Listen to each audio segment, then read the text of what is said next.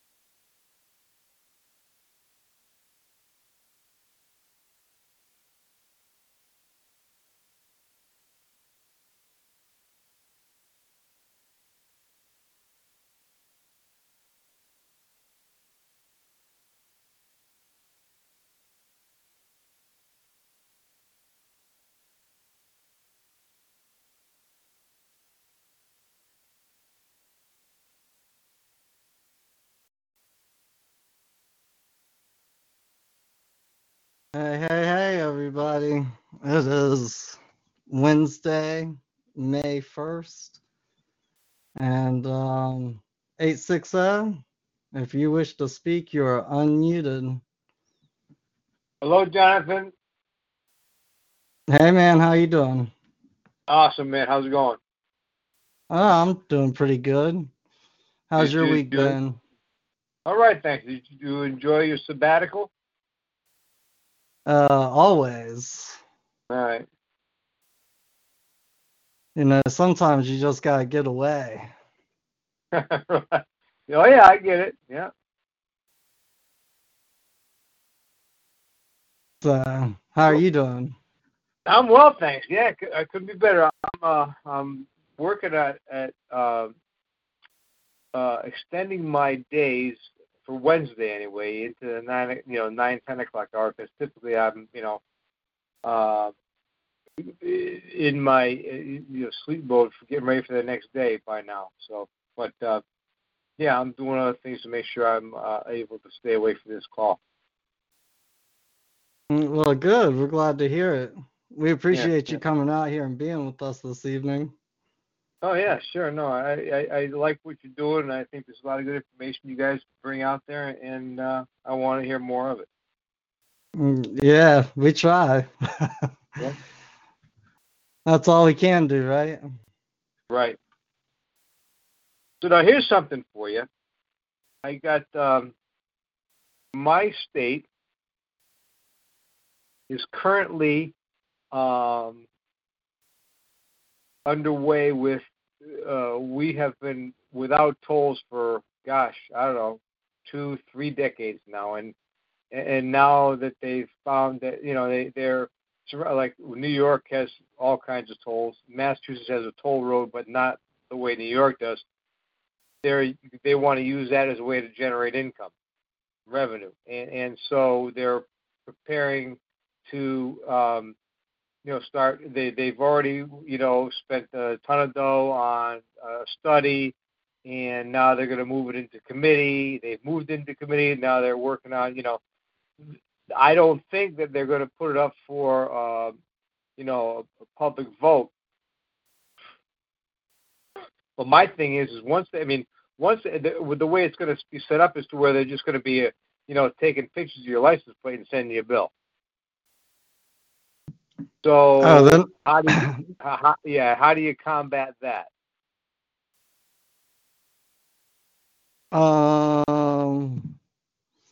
I don't know. I mean, I would say if they don't have a actual toll booth, uh, that would really be something, in my opinion, that the public should combat together. Um, I don't know if somebody individually would get very far on that. If you were wanting to fight it like as an individual, what I would do is basically when um, when they send you some type of bill, I would probably get some type of documentation showing, and I would probably get it certified from the state legislatures, showing that whenever you buy gasoline, there's a tax that goes to road and construction, maintenance, yada, yada, yada. Yeah. And more or less ask them if they were double charging you for a service. Right. Well, now the thing is that, it's funny. This fella, I got to go through my because I did archive it in my my JC and the Shaman YouTube channel file, where this guy he was watching the year and he was Hey man, nonsense. your phone's breaking up really bad. It was hard to hear that Is, last part. is it really? Well, okay. Let's try it again.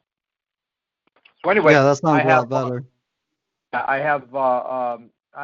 I've saved a number of your videos in a file that I have, and one of the videos, a fellow that came up, and it's in the, I haven't looked at it recently, but one of the things that he protests is that they're not giving you any value. There's nothing that they're giving you when they charge you for going through a toll, and so that right there, and there's, I guess there's a clause in the uniform, either the U.S. code or the Uniform Commercial Code, that doesn't allow that. Yeah, and there's also a clause in the Uniform Commercial Code and also law, like they can't charge you for the same service twice. So, I mean, typically the way, like down here, we have a couple of toll roads, and what it is that a company actually, maybe the state builds the road, maybe a company builds the road. If the state builds the road, then a company will actually purchase that road from the state, and then it's a private company that's more or less selling the service of you being able to use that road, that toll, whatever. Right. So at the same time, even if you were to fight it, they're always going to send the bill typically to the whoever the car is registered to, whoever's Right. the vehicle's registered to. So at that point, it's, well, who saw me go through the toll? Like, who can verify that I was the one driving the car when this happened? Right. Exactly. That's another issue too. Right. I mean, that's one thing. I remember when I was probably 17 or 18 and they started putting up all the traffic cameras on the interstate. Right. Up in North Carolina, it was Charlotte, where I first heard of this problem. And they were talking about people were starting to get speeding tickets from the traffic cameras. And that only lasted for about a year and a half. And then they got it overturned because there was no officer to pull over the car and verify who was driving. So a lot of 16-year-olds, for instance, their parents bought their car for them. They weren't driving the car. If the car is speeding, you shouldn't give me a $120 ticket because Right.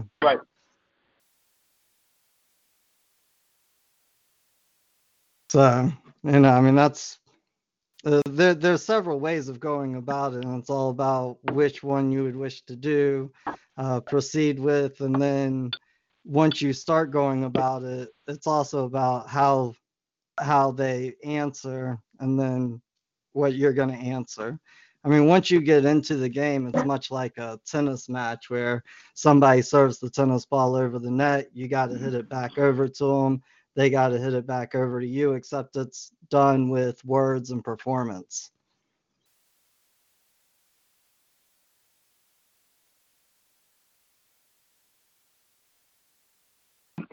So, Sean be on the call tonight? Sean's on the call right now. Okay. I unmuted him, but I do know that I do know that he hasn't been feeling well. Well, I wouldn't want to interrupt y'all. You guys were talking, so I was just listening. Huh? Right. Yeah, those traffic camera tickets are stupid. Yeah, I agree. They don't mean anything. You call them garbage. Some states have picked them up. I think Florida's one of them.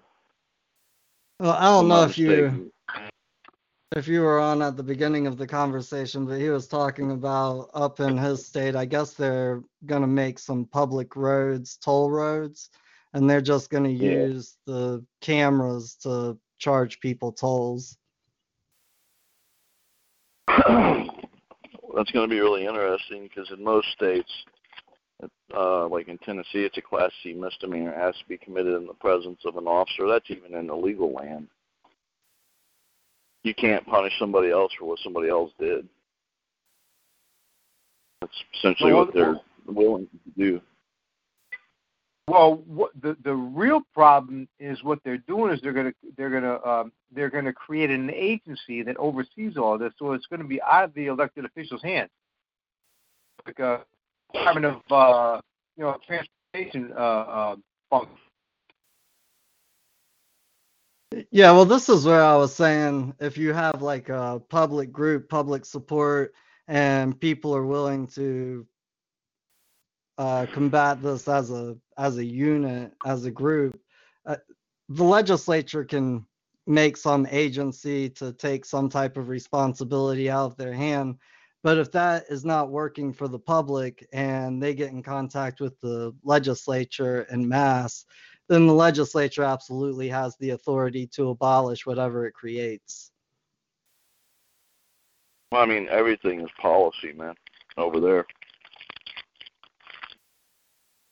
And there's either public policy, which is what the governments are going under anyway, or there's law. So, right, but driving in toll roads and all that, man, it's all policy.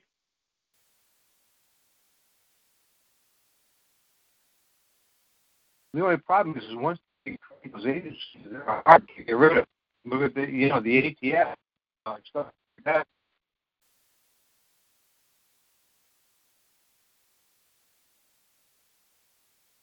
What was that, man? Your phone was breaking up really bad again.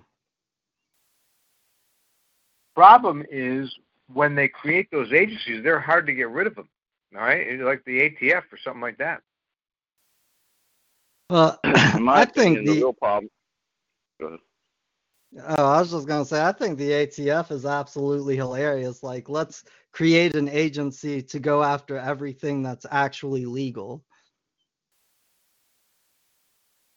Right, but there again, try and get rid of it. Well, they almost did, but after Ruby Ridge and all that, I'm an ace at getting rid of it. But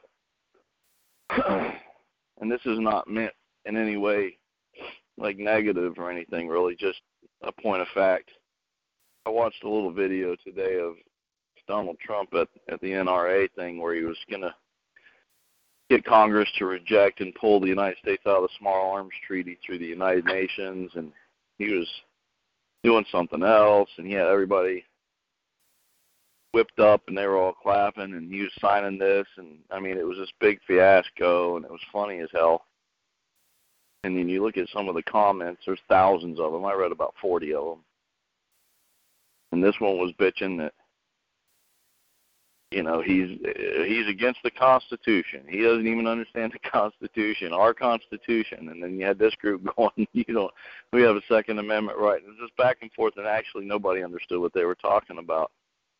And they were all talking about what the problem was guns, and the problem was that he took away the guns, and the other people said, no, it's probably not enough guns, and I just asked him a simple, I didn't ask him, I said, no, the real problem is you think this one guy has the authority to tell you whether or not you can have a gun.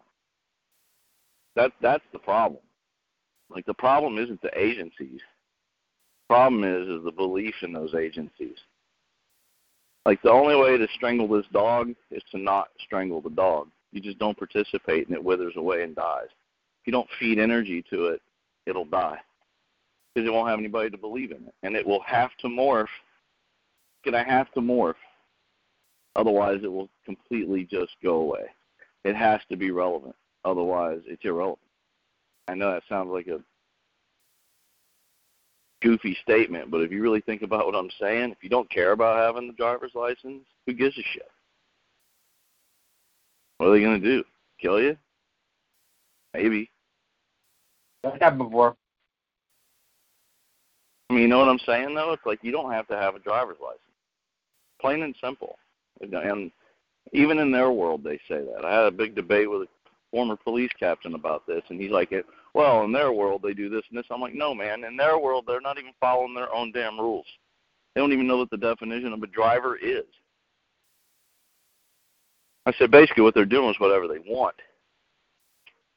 That's what's right. Happening. You have people who have gone off the grid, man, on both sides. They're just the other side's just doing whatever they want to do, and that's what they consider law, and that's feudalism. Right.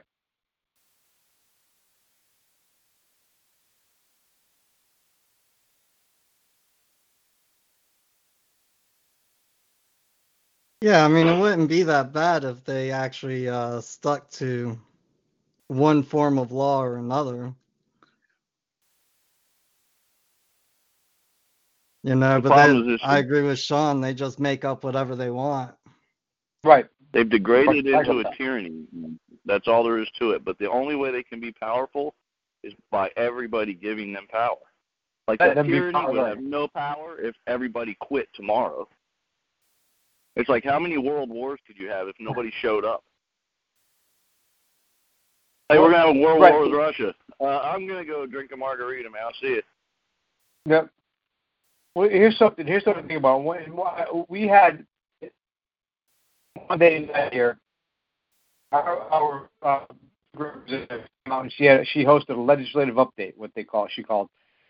And in that legislative update, one of the reasons why I went there is because I wanted to ask her what she's a legislator. And so she went through her whole presentation, whole PowerPoint and stuff like that. And throughout the thing, there were people that were asking questions sporadically. And then when she ended, she had some folks, left, got the information they wanted, and then she ended up staying for a little bit longer to field questions. But one of the things she talked about at the beginning of the session where there was a bunch of boaters on our waterways that had, for some reason, where they were turning up these balloons in their propellers, so they in turn contacted the legislature, said, you got to do something about this. And that's the problem. The people, instead of realizing that our government is there to protect our rights, liberties, freedoms, and property, they're supposed to be doing all this other stuff. And they say, wait a minute, someone's got to do something about this. Oh, I'm going to call my legislator. And that's the problem. Can you do me a favor? Yeah. Can you say about the last 12 seconds of what you just said again? Yeah, I what I said was, I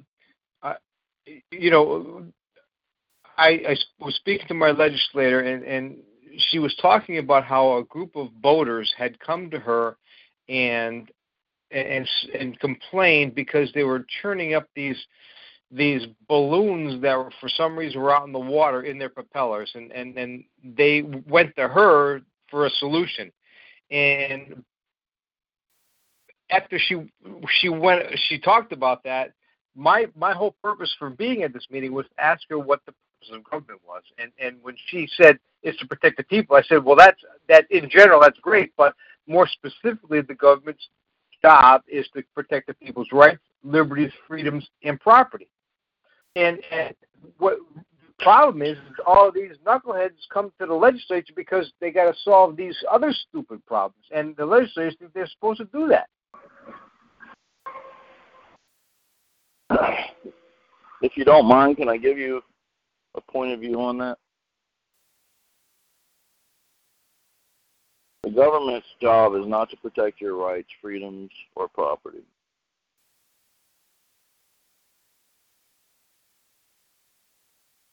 See, that's a problem. Yeah. Huh? See, that's the problem. Everybody believes that, and it's not true.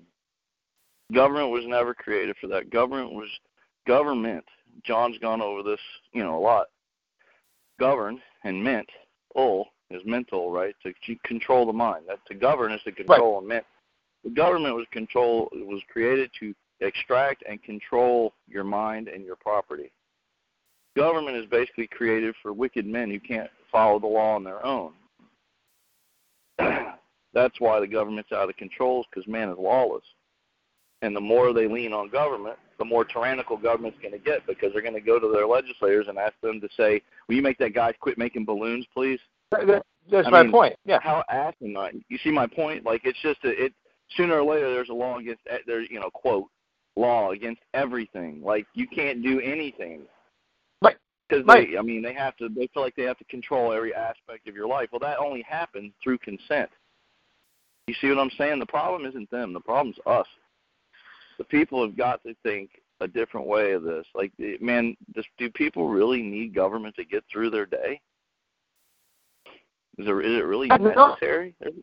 Not at all. You see my point? Yeah, right. I get it. Yeah. I mean, I don't need them. I do all kinds of shit all day long, man. I don't ask anybody's permission or what they think about it. I do just fine.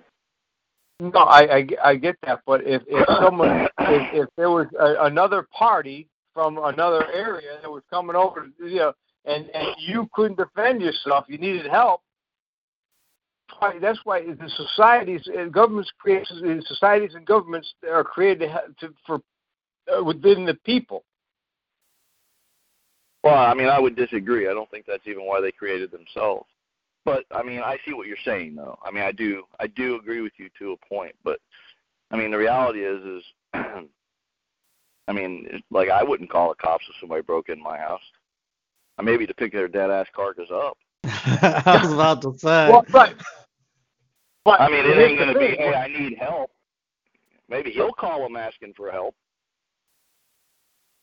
But the point is like, people got to learn to defend themselves and think for themselves, and then, technically speaking, we should be defending each other, right? I agree. Yeah, community. Yeah. But the minute you pass that buck to some entity called government, and I know you're not, and I know it's almost semantical, but I am trying to get a point across, and it's kind of funny you brought that stuff up because it brought me right back to that little video of Trump. One of the bigger problems, John and I talked about this today, first of all, everybody thinks they're a leader when they're not. And people like I don't know how many people on the call follow Game of Thrones, but, everybody in Game of Thrones has like a strength or a weakness, and sometimes the line between good and evil is a little blurred. What's good, what's bad, why'd they do it? There's all these reasons, and there's all these things going on, but one of the main things is like, okay, well, this guy might be a really strong swordsman. This other guy may be a great, strategic thinker, a general. Not everybody's a general. Some people are great captains and some people are great generals. And focusing in on those strengths and utilizing them together, I think would help a lot of our problems. But, right now I think we have a lot of weak constitutioned people and a lot of vain people. It's really causing a lot of problems. Ignorance is a big factor too. I told by the same token, ignorance was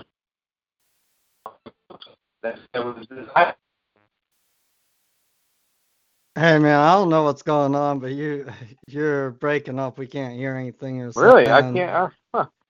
Wow. So, but on that note, I'd actually like to add, I was having a conversation with somebody last night, and they were complaining about Trump, and I just stopped them in their tracks, and I go, just name one thing Trump has done that's affected your life personally. Right. Right. And they really couldn't come up with anything, and that's the way I kind of view government, especially big government, like the federal government, is all of these people go out and vote, and they put all of this energy towards it, and they think they're making some kind of difference. But when it comes down to it, the federal government, it doesn't implement a lot of stuff that really on the day-to-day basis interferes or impacts anybody's lives. The real thing that interferes or impacts anybody's lives is the way that we treat each other in our own network circle of friends in our own community. And until people start to realize that, then they're just going to be lost. I mean, the government, the federal government, is huge and very, very invasive today, but it wasn't always that way. So I can show you things like the Social Security Act of 1937. And that was an act that the federal government implemented that affects absolutely everybody today. But when they actually implemented it, it didn't affect everybody. Not everybody had to go out the next day in 1938 and go apply for a Social Security card just to make sure that they had food to put on the table. It was a very small portion of society. And but using that ground base, using that structure, today it's almost impossible for anybody to do anything without a Social Security number. It's almost impossible for anybody to get a job without a tax identification number. And that's the way that the federal government's kind of set up is, okay, we're going to implement these things today, but we won't make it to where it really affects people's lives until 15, 20 years down the line. Because if we made it really affect people's lives tomorrow, people would get upset. They would disagree. They would protest. We wouldn't be able to handle it because change is tough for people.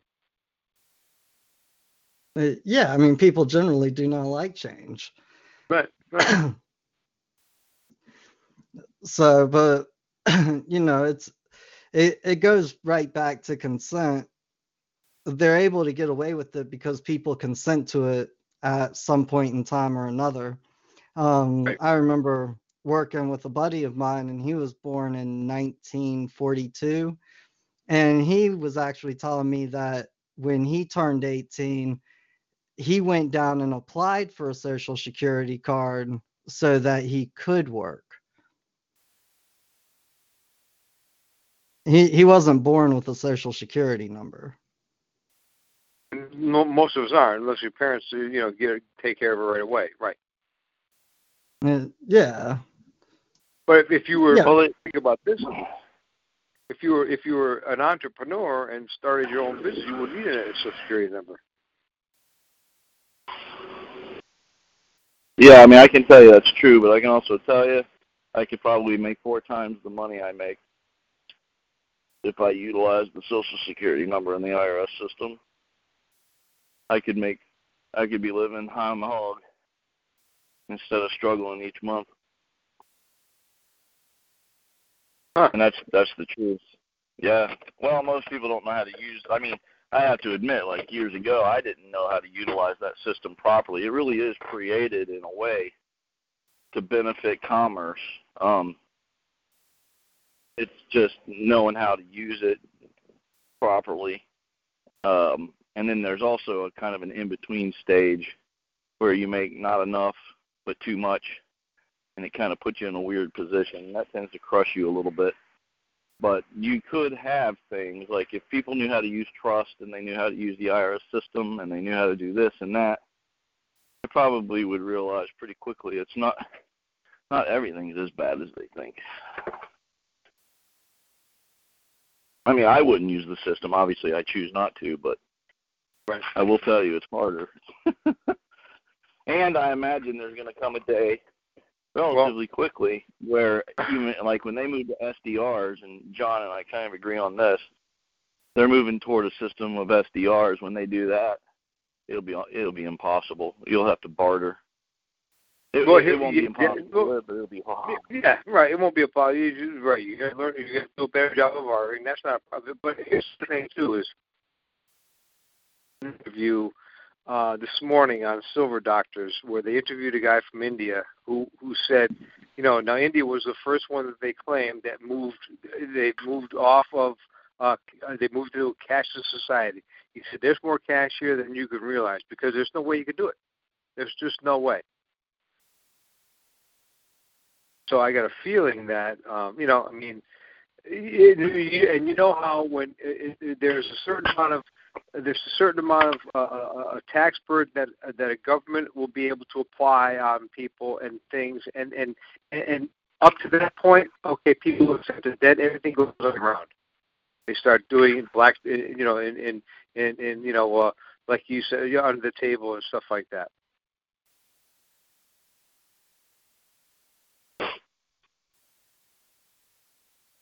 Yeah, well, I think we're a little bit off from a cashless society, but if you look at the rate of technology improvement, there's not really going to be any need or purpose for a cash society in the future because technology is getting so good. You're not going to have, like, cash has always been there, or money has always been there to give the people in power, to give the elite power structure a labor force or a workforce to build a society for them. And when they have that labor force or that workforce through robots and other mechanical devices, electromechanical devices, at a certain point, there's not really going to be a purpose or a need or a desire to have cash the way that we know it. Yeah. Yeah. Well, they also talk about moving everything to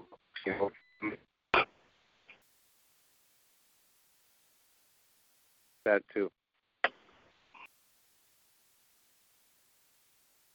Then they talk about the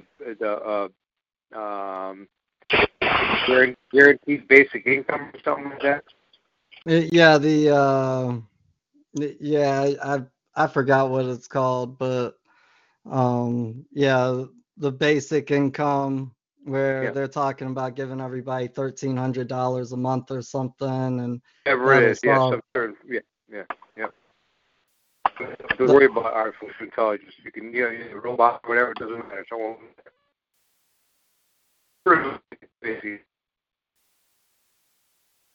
well, that's actually the reason why, for instance, Sophia, the robot that they have over in Saudi Arabia, is actually a citizen of Saudi Arabia. I believe the whole reason that Saudi Arabia granted a robot person citizenship was to tax it, to be able to tax the citizen. And of course, Sophia plays in the stock market and does this and that. I'm sure she's making a lot of money. Or it's making a lot of money.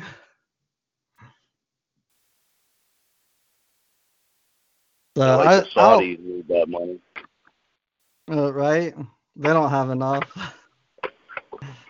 So I don't remember if it's star 2 or star 6, but if anybody wishes to raise their hand and join the conversation, feel free. Or if you're just listening on the computer, if you have a question or something that you wish to put up into the chat, feel free to do that.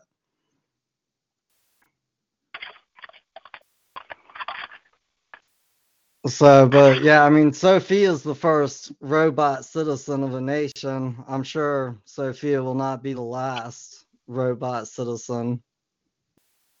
Right. And what's the company up in Boston? Is it Boston Robotics or whatever? The one that falls under DARPA and works on all of the robot dogs and stuff. Yeah. I think, I don't know. I know who you're talking about. I think it might be right, though. You know, and I mean, I remember when they unveiled the dog back in probably 2011 or 2012, and they were talking about the complications with making a robot more or less humanoid, for lack of a better term, but walking upright and having hands and fingers. And one of the things was the balance of keeping something like that balanced, walking upright. And now they have them. I mean, I'm pretty sure I saw a YouTube video with some things like that maybe 2 years ago. One of them was doing a backflip, just standing still.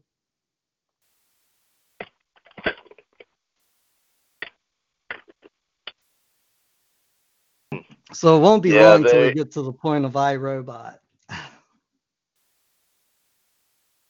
No, especially with technology doubling every, 2 years?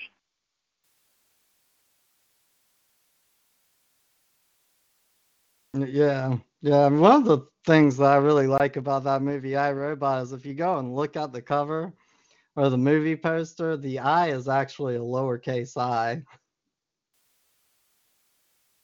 You know what else is kind of, yeah, I thought about that the other day. You know what else I was thinking about? What color was the brain? The brain was blue. I'm telling you, there's something with the blue eyes. Something with it. I don't know exactly what it is, but everything like that has to do with blue eyes. Even in Game of Thrones, the 19 guys and all those walkers were blue-eyed. Who knows? It's kind of strange. The blue-eyed devils. What it is. That reminded me of Black Sheep. I remember when not Tommy Boy, but Chris Farley got on stage talking into the microphone after he smoked all that weed with the Jamaicans in the back. Nope. He comes running out, he's all baked, and he'd been sitting back there talking to they had all this pro-Africa stuff, and it was all pro-black, He comes out on stage, and he goes, "You got to fight for your right to vote." And he's going through all this stuff because his brother's running for governor. And at the very end of it, he goes, "Kill Whitey." And the crowd just gets really quiet, and they're like, all the dudes are in the back going, "No, no, no." Pretty funny. Well, Mark just joined us on the call. He had his hand raised. You got something to say, Mark? Yeah, hey, gentlemen. Thanks for the call, as usual. Sorry I missed you last week. Life's been crazy. That's cool. We weren't here last week, but thanks for coming out tonight. We missed us last week, too, man. The blue and the blue. First of all, IBM spent tens of millions of dollars figuring out which color to come up with. The psychology of blue. If you've ever done any research into the psychology of color, it's actually amazing. It really is something. At the point when I was first exposed to it was stuff I'd never even thought of, never crossed my mind, but I've never forgotten it since. But understand this. Every single dictatorship and, certainly Hitler, they're tied to genetics. It's genetics, and that if you look at the fact that every president of the United States except one is related, and you tie that into the family of 300, and you can call it conspiracy, or you can call it fact, whatever. It's fact. It's out there. You can call it whatever you want, but one of the pillars of all dictatorships is genetics. And if you look at any supernatural movie there is, any of them, every single one of them include genetics. This person has to breed with this person to have this child and this offspring. It's all tied to genetics. And that actually rolls back to Genesis 6, and a lot of people don't like it, but I don't. That's the way I see it. But it is no accident that it's blue. There's no accident that when you study... What does blue mean? I know red is like power. What does blue signify? Same thing. Power. Blue chips is the reason they're called blue chips. Success, power, strength. Blue bloods. The blue eyes. Blue bloods, the blue eyes comes from a genetic pool, which ties into a belief of a pure genetic race. Now, that's Hitler the only was, thing I could come up with was the Aryan race, because that was blonde hair, blue eyed thing. But I wasn't sure that was totally it. Well, yeah, and that has a lot. I mean, foreign policy. I mean, it's not something that you could put your mind around in a short period of time. It takes time to look at it. And I'm not saying that you look at the same information and come up with the same conclusion. And that conclusion is not set in stone. However, it's pretty damn close. And I don't care what the truth is. I just want to know the truth. And you cannot study world history, and you cannot study war, and you cannot study oppressive leaders and not at some point consistently run into genetics. It's a thread throughout all of it. Yeah, blue eyes is a curse. Pull the Pin has been unmuted. He's going to join the conversation. Hello. Good evening, all. Hello. No, I just want to say evening, blue man. eyes. Thanks. Blue eyes is a curse.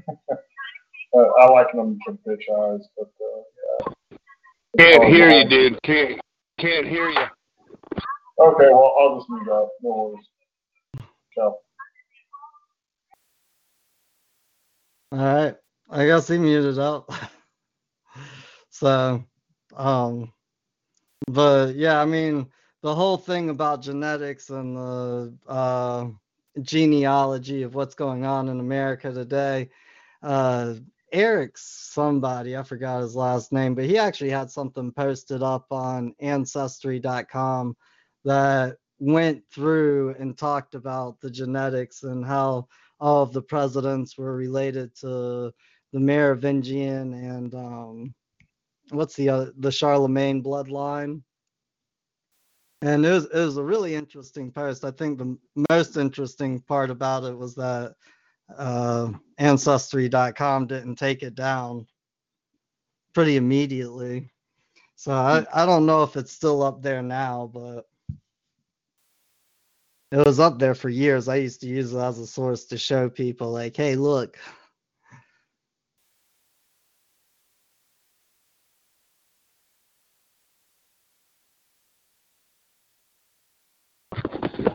It's a mingling of the physical and the spiritual world is what it is.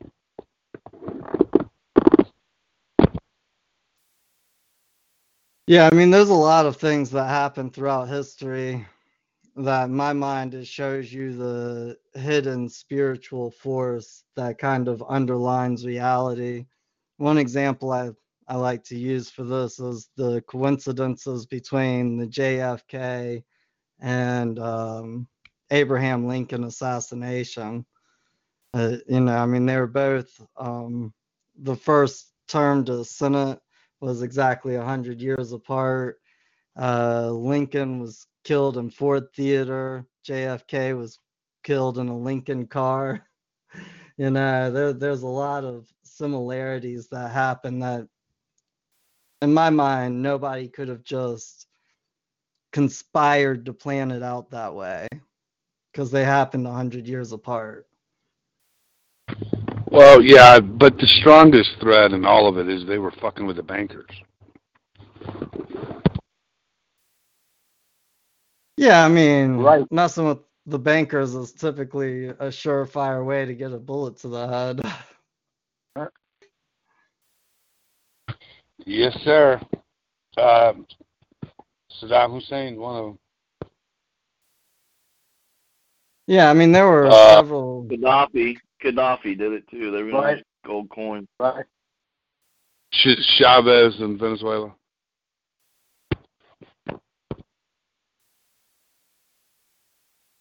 Yeah, I mean, there have been multiple governments taken out in the past 50 years because they tried to come out with some sovereign form of currency. In fact, sovereign, the word sovereign is one definition of it is a gold coin. And I forgot exactly what the weight is. I think it's more than an ounce, but less than a pound.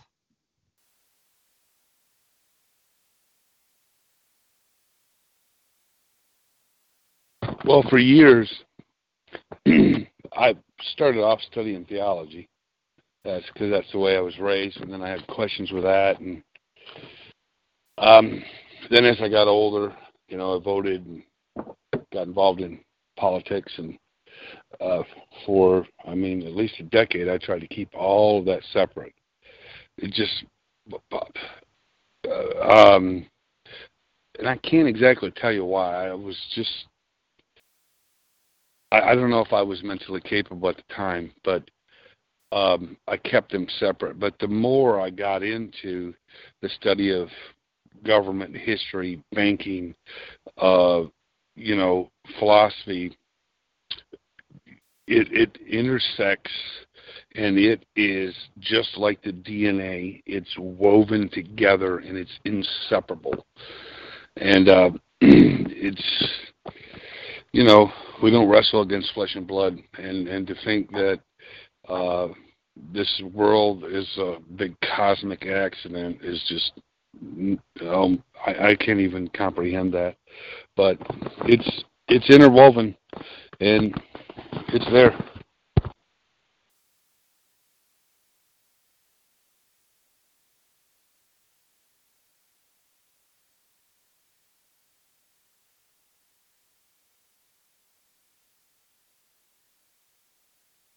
Well, there's something there for sure.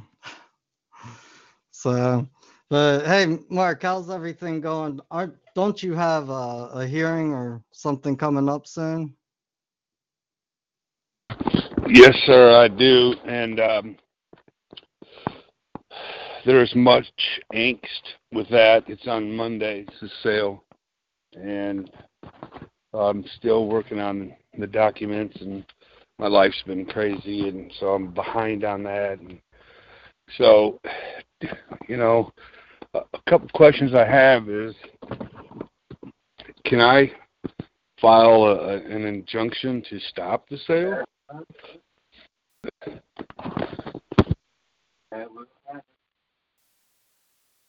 I'm sure you could try to file an injunction to stop the sale. Have you thought about a Liz Pendens? Yes, you and I talked about that briefly. I'm not sure Liz Pendens would stop it. What do you think it would? Well, I mean, a Liz Pendens isn't guaranteed to stop the sale, but one thing that it would probably do is stop anyone from buying it. It wouldn't stop the bank from actually doing it, and so it's still a sale. Now, to me, in my mind, the ace in the hole is to switch from Chapter 7 to Chapter 13, and that's my ace in the hole. I don't want to use that unless I have to, but as I get deep into this, there's not much time left. It's Monday, So if I switch that, unless there's just something I've totally missed, they would have to totally start over. As far as, filing stuff with the court, asking for a relief of stay, and then advertising again, and then establishing a new sale date. So to me, in my mind, that's the ace in the hole. So I'm thinking of doing several things. I'm thinking about doing Liz Pendens. I'm preparing right now. It's all over my kitchen table. The affidavit from Dan Benham, and then an injunction to stop the sale. So I'm looking at those things. I mean, what are your thoughts? Well, I would say, like, if you're gonna go with a couple of those other things, I wouldn't necessarily go with the Liz Pendens as well. Liz Pendens is basically notice of a suit coming, a future lawsuit. So, if you're gonna do a Liz Pendens, I would wait until it's closer to actually being sold. Liz Pendens typically will. Well, Monday is the sale date. But hey, listen, Monday's the sale date. How much closer do I need to get? Yeah, well, here's the thing is that if say you switch from a chapter 7 to a chapter 13, then I wouldn't do a Liz Pendens on top of that because it's going to push everything so far back that I would wait until it comes back up again. Well, the thing is, if I do it from chapter 7 to chapter 13, there's a certain time frame that comes along with that. And I don't want to trigger that time frame. I will if I have to, but I don't want to trigger that time frame and start the clock if I don't have to.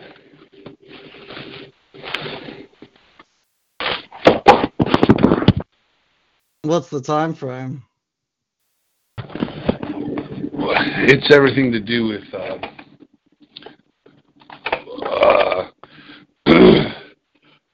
I have to, and I don't know the exact dates, but I have to then come up with a repayment plan over 5 years, then have to have verifiable income that would show that I have the capabilities of making those payments and that I have the right debt ratios so that it's feasible, and so that's fine, and I'll do that. But if I could keep that ace in the hole down the road, I would like to do that. And on the other hand, I'm sort of viewing this as if I do a couple different things within, say, the next week, I file for, this is what I don't understand. If I file for an injunction to stop it, say I do that on Friday, how do I know if it is approved? And then how do I know that they'll actually approve it and or stop it? I don't know that. Do you know that?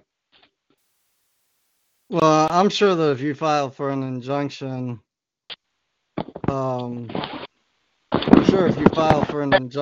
they're going to have some type of hearing, set up a hearing so that you can argue for why you should have the injunction.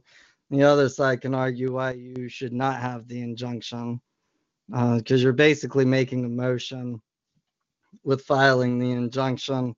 And my guess would be that I might not wait till Friday, because it'd be somewhat difficult to go ahead and get the other party served and to prove proof of service. If you're going to file, well, but if I give it to the court and let them know that it's in the process of being served, and I don't have proof of that, what is the difference? Does that make sense? Would that still work? Really. I mean, you could file it into the court and then serve them. You could serve them on your way to the courthouse. You could go by the post office, get a green card, or I don't think it's green when, yeah, maybe it is green. I mean, you don't have green to have signature. Yeah, you don't have to have anybody sign for it, but you would definitely want something that certified it got there. And then the proof of service would just be you writing up a document saying, I verify that at 10:15 a.m. I mail the other party said Right, I document, do whatever. an affidavit of service. You could do an affidavit of service. So typically when you do an affidavit, even if it's an affidavit of service, they're going to require, for instance, some type of notary. Okay, so I get it notarized. Yeah, I mean, a really easy way to get it notarized is to run by a bank.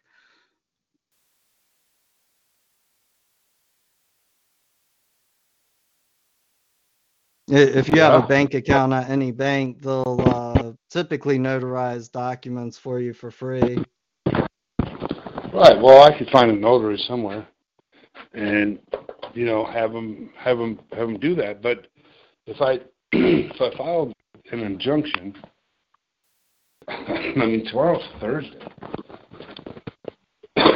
so if I filed an injunction and then delivered it to the court on Friday morning, say that, hey, look, here's my affidavit of service that I've sent this. Here's the paperwork from the courthouse or from the post office saying that I mailed it with, verification of signature or verification of receipt. Would that then stop? Would they then stop the sale on Monday? Well, that question I can't answer for you because I haven't seen a situation like that happen or occur. I do think that it would probably frustrate the opposing party and the court, regardless of what Frustrate happened. them? They would say, why didn't you do this a month ago? Okay, well, this is, tell me, this is new information. How about that? I mean, how about, can't you say, hey, this is new information. I need discovery. Did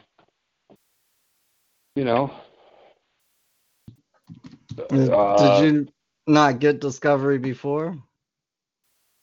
Well, I mean, not that I'm aware of. I mean, do they give you a period of discovery during? Yeah, I mean, whenever you're starting some type of action, the action gets filed, and as soon as the other party's served, typically you can just ask for discovery. I mean, every now and then, if one party's not cooperating at all, maybe you got to go in and have a motion like to compel discovery.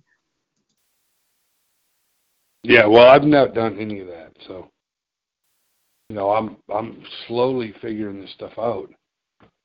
I know you guys know it better than I do, and I'm not saying you know everything, but I'm saying you know a whole lot more than I do. So I'm behind on some of the stuff that I should have done had I had more information, and I would have handled it sooner.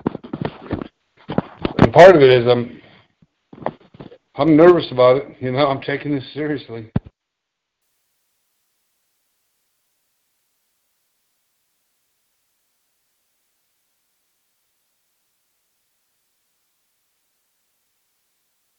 Yeah, well, I mean, for instance, did you ever have any type of judicial hearing on the foreclosure? Well, yeah, it was switched to an attorney for a hearing with an attorney rather than with a court. And I asked for a trial by jury, and they said you can't do that. Yeah, you can't do that. But I mean, here in South Carolina, you have the right to have a judicial hearing on it. Did you ever object to the attorney hearing it? Well, no, but at the hearing, I told them, I said, this is a judicial state. I want a trial, jury trial. And the attorney, that is the moderator, or he said you can't do that. Yeah, well, typically when you sign a mortgage with a bank, they always have in there because people don't like banks, so banks don't like going before juries. So whenever somebody signs a mortgage or something to that effect with the bank, typically the bank will require that if there is any controversy in the contract, that it has to go before a judge or a magistrate, that you can't bring a trial by jury. So, Mediation.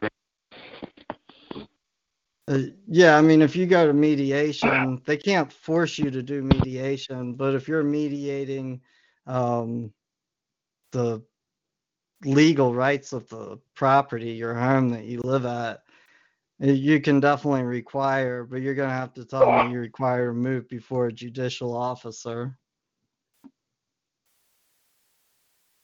Well, is not an attorney apparently appointed by the court? Does that not meet that requirement? No. Okay, No, well. and the other thing is, and this is the reason why I wouldn't go in front of an attorney, is because attorneys, I mean, some attorneys know law, but for the most part, attorneys don't necessarily know law. They know codes, policies, procedures, things of that nature. But if you went in there with your arguments in law, the attorney would probably think that it's ridiculous, scoff at it, and still run over you. Whereas a judicial officer would be a lot more hesitant. If it was a federal judicial officer, they're actually pretty decent if you understand the law. And by understanding the law, you don't have to go in there and talk about injunctions and case law and, statutes, codes, the UCC, anything like that. When I mean understanding law, it's like understanding the law that's written inside of your heart. Because they all know that that's the highest law. Yeah, we believe in these.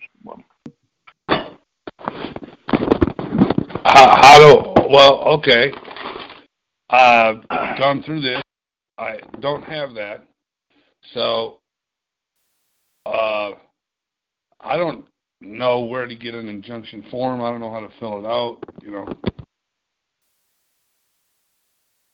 Well, I mean, an injunction isn't just going to have like a form. Even attorneys, when they file injunctions, they're always going to create, because it's very case specific. So it's not like, put the information for line 1 here, put the information for line 2 here. An injunction is very case specific, very situation specific, which is why even an attorney would take the time to write up their own form for an injunction so that they can explain their case, their cause of action, why the court should award this injunction to them and not allow the other party to proceed. Right, but there's still somewhat of there's still a format or, an outline.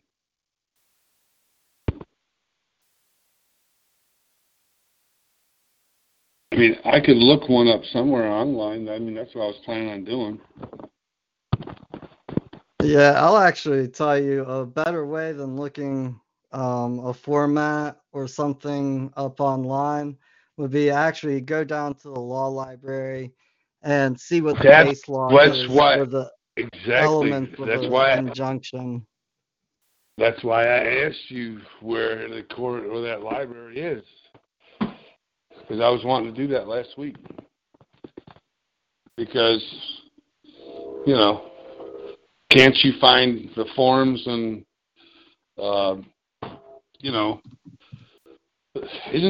there's a book in there that has the format for all the forms to file any motion, right? I don't know the name of it. I can't remember, but isn't there one?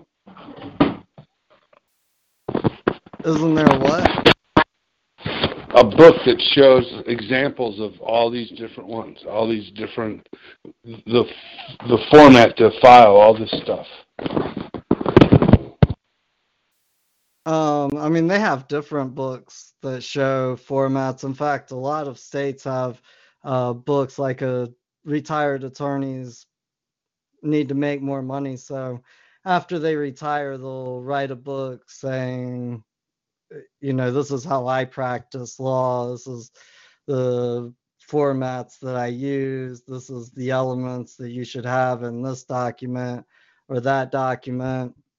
This was the layout that I use. So from state to state, because each state practices a different type of code or procedure, and that's from the attorney's point of view, each state typically has books dealing with that state's codes, procedures. Right, but I just need South Carolina right now. I mean, I know there's other states and all that, but and isn't there some kind of book that's in the law library that has examples of this that's not tied to any particular attorney that's written something to make money? There's just a book from my understanding from some seminar that I've heard, and I just figured that if I went to the law library, I could find that book that would have examples of how to do list pendant, how to do, how to, file a lawsuit, all this stuff. I think Sean's dying. You all right, Sean? Better than I was yesterday, but not so good now. I'm kind of sick. Man, maybe it would behoove you to hire like an attorney who would just kind of be like a co-counsel, just somebody who you could talk to find these things out or help you with these documents and stuff if you're going to pursue that route. Because, I mean, it's like you're like, I believe that I could maybe if I found and I heard that. I mean, that's no way to go to court, brother. Like, I'm just trying to help you. Like, well, I agree with you 100%. Well, I think what John's trying to tell you is there's tons of books with tons of examples, but you're going to have to try to narrow it down to exactly what you need, and you're going to have to do that very, very quickly. So, I mean, if I was going to go the route you're going, then I probably would just go down and say, hey, man, I'm just going to hire you. I don't really wish for you to go to court for me, but, I would really appreciate it if I could hire you to help me write these documents and just kind of explain some of the questions to me from the legal side. I think you could probably find somebody to do that with you. I'm trying to think of that guy's name. There's actually a dude who understands that stuff really, really well. He's not an attorney. He teaches online. I'm trying to think of his name. My brain isn't functioning all the way, though, so I'll try to think of it while we're on the phone. He's a guy who kind of talks to people about all these things on his radio show. Well, I think... Could that be Mark Stevens? Mark Stevens? Mm. See, I mean, that name sounds familiar. Rod Class sounds familiar. Yeah, there's so many people. Kurt Kallenbach. I mean, you just get into so many aspects. I mean, I'll tell you somebody you'd probably be good to talk to about it. Just hit me is Brian. From Ohio? Yeah, he's slick, man. He's like a frickin' photographic memory encyclopedia guy. He can recall things like insane. Yeah, he's probably busy. I don't think he's on the call this evening. He's not. He's pretty busy right now. This is where he's finally getting some work, detailing cars and stuff. He's a great artist. But I don't know. When did you say you have court? Monday? No, he said the house is getting sold Monday. That's right. There is one thing. That's the other thing. Like, you haven't been to court yet, have you? Have they already Yeah, I mean, that? Cause, okay, I wasn't sure, because here's what I'll tell you. A lot of times at those, like when they do those sales, they'll sell them to banks, but their bank doesn't show up. A lot of times they just say the bank bought it, but the bank isn't really there. And oh, no, I've never seen it. The bank has always shown up. I don't know. Oh, for you? Yeah, maybe you. I've heard of other people definitely having the bank not actually be there.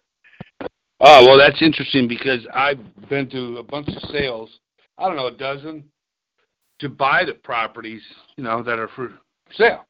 And every single time, the bank was there to put in the bid. Every single time. Yeah. You're in Tennessee, so it could be a little different. Yeah, I'm no expert on it by any stretch. I don't know that much about foreclosures and stuff. I wouldn't necessarily go about it the way you're going about it. So I just think differently. That doesn't mean I'm saying I'm right. Depends on. Yeah. What's a different way? How much time do I have? Well, you would have to do several things differently, but I don't know how much money you've actually paid. You got to remember that there's no actual debt. That's a fact. It's not like a credit card. Literally, that part of some of the guys, you'll hear like a lot of these people talk about this. This is one part they're accurate on. No, there is no contract, and there was never any money exchanged. Like, the bank never put up anything. Right, I understand all those things. Okay, so if you understand all that, then you would know that, again, it's how are they going to, you're kind of past that point, but that would have been who says. Who do I owe? Well, that ties into the affidavit with Dan Benham. And that ties into filing paperwork on the original lender that did not get a B-10 form and file that with securities. Yeah, I don't know that I'd worry about all that either. You either own something or you don't. That's one thing I'm not saying it's necessarily easy, but I'm saying who's going to come and verify anything. At this point, they don't need to verify anything. They're proceeding to, they're steamrolling me like anybody else. Yeah, well, that's because you haven't forced anybody to verify something. Right, the affidavit. You've never claimed. Wait. I'm not being rude, but look, you're like a week away from foreclosure, and you're still arguing with us. It's like there's a way around it, and it's not necessarily easy because you got to know your crap. But you never claimed the property. John's right. You've never forced anybody to come forward and verify anything. You've never, instead of fighting them, you never asked them just to send you a bill with a bill of particulars. You're right. You're absolutely right. And I don't. Yeah. Right. I'm not fighting with you. I'm just saying I don't have time and I don't understand it enough to actually execute that. And then to, go ahead and follow through with that and saying who is the hurt party here? Who is it? Do you remember what John said in the beginning, though? He was talking about the Liz pendants, and you said you wanted to go a different direction. No, I didn't say that. I didn't say that. Yeah, I think you wanted to get, an injunction or something instead, and John said, you can't do right, that. But you're going to do this. Well, why can't you file 3 different things in 3 different ways? Well, if you're not sure, he wasn't sure that the Liz pendants was going to stop the sale. So if he's not sure, who's going to buy it? Well, there's no guarantee of anything. But a Liz pendant, who's going to buy it? If they know as soon as they buy it, they're going to get the property. It's going to be there's be a suit against it. The bank. I wouldn't. I don't know. The bank might buy it. The bank might buy it with the Liz pendants on it, but I don't know if they would. They would probably try and go and get the Liz pendants taken off before they bought it. Right. the bank knows that if they buy it, even if they buy it for what you owe left on the mortgage, okay, if the bank buys it at that price, they're going to have to do something to fix it up, and they're not in the business of fixing up houses, so they're not going to get a really good deal. And then after they spend excess money in fixing up the house, then they have to sell it. And if that Liz Pendens is still there, when they go to try and sell it, they're never going to sell it. So the bank will be very, Now, very wait a minute. hesitant. Yeah, no, wait a minute. They're not, because there's over 200,000. There's right at 200,000 equity in the house. All right. So whatever they pay for the house is going to be about 200,000 less than it's worth. So I also Okay, but see, here's the thing. Let's say your house is worth $400,000, and they buy it for $200,000, and then they spend $20,000 fixing it up to where they actually have it in a position where somebody will buy it from them.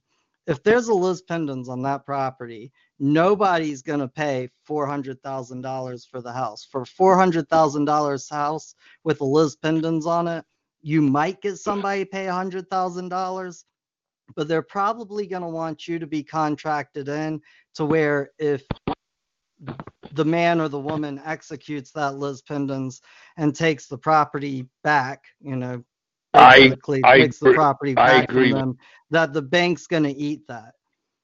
I agree with that. However, this is what happens. Once it sells, then that triggers a whole other set of actions for my removal from the house. That starts the clock and the time frame. Have you ever claimed the property at the courthouse? No. What do you? It's called claim the deed. No, I've not done. That's something else I could. You never went down and said, "Hey, I'm Jack the Ripper, and this is my little project. This is my baby. No. This is my property." Nope, I've never done that. Now, I've heard about it, and it's been, a minute since I heard that, and I've thought about it, and but I've also been, circling, before I actually swooped in and did something. So I've been hesitant to do anything because I'm trying to educate myself in the process, so when I do it, I'm not blown out of the water. So in some ways, I've been paralyzed with this as I educate myself because I don't want to go in there like an idiot. On the other hand, now the time frame is short. So my thinking is if I try 3 or 4 different things, maybe only one works. If I bank just on a Liz Pendens and it doesn't work, then they foreclose on the house. It's now real estate owned. It's now owned by the bank. Then the time frame, the clock starts, and there's a time frame. Then the sheriff comes and kicks you out of the house, and all that shit starts. So I don't want to take that chance. All right. Well, so if I have. I was under the impression that they've already foreclosed on the house, and what's going to happen on Monday is they're actually going to sell the property. Well, yeah, the sale is on Monday, right? So So they've already foreclosed on the property, correct? Well, foreclosure doesn't. It's not consummated until they sell the property. That is the end of foreclosure. Okay. The sale of the property is the end of foreclosure, and then it's now owned by the bank, supposedly, instead of me. And then that starts a whole other, that's the time frame where the sheriff comes up and serves you the papers, and you have so many days, and if not, then they move all the shit out of your house, and, blah, blah, blah. Well, I don't want to do that. Now, I don't know which one is going to work. So instead of I don't have enough information to know that one is going to work. So if I try claiming the deed, if I try for an injunction, if I do Dan Brenham's thing, if I do 3 of those, one of those and especially all three of them combined, then the judge would say, this is a shit show. We need to postpone this thing. And that's not how it works, brother. Yeah, I was That about ain't to how say, it it's works. been more my experience, and Sean can tell you what his thoughts are in a second, but it's been more my experience that when people just file a bunch of stuff into the court, what it really does is it signals the judicial officer that you have no clue what you're doing, and that kind of gives them the green light to run over you. Do they not? We call that the shot. That's called the shotgun approach, man. It don't work. Oh, well, don't they then, if I do file an injunction, don't they have to deal with it? They don't have to do anything in that world. That's what you got to understand. Look, didn't you say you filed bankruptcy? Yeah, Chapter 7. You're at their mercy, man. In that world, you have subjugated yourself. You've asked them to take jurisdiction and handle your affairs for you. That's what you've done. There's a lady on our WhatsApp group we've told at least 20 or 30 times the same things over and over, and we've even had some of the other people in that group say the same things over and over. She just won't listen. Okay, so all right. So you're implying that I'm not listening. All right. So if I am listening, that's how you're taking. That's how you're taking it. That's not what I said. I don't put words in my mouth, man. If I say I'm not listening, believe me, I'm an asshole. I will tell you what I think. Ask John.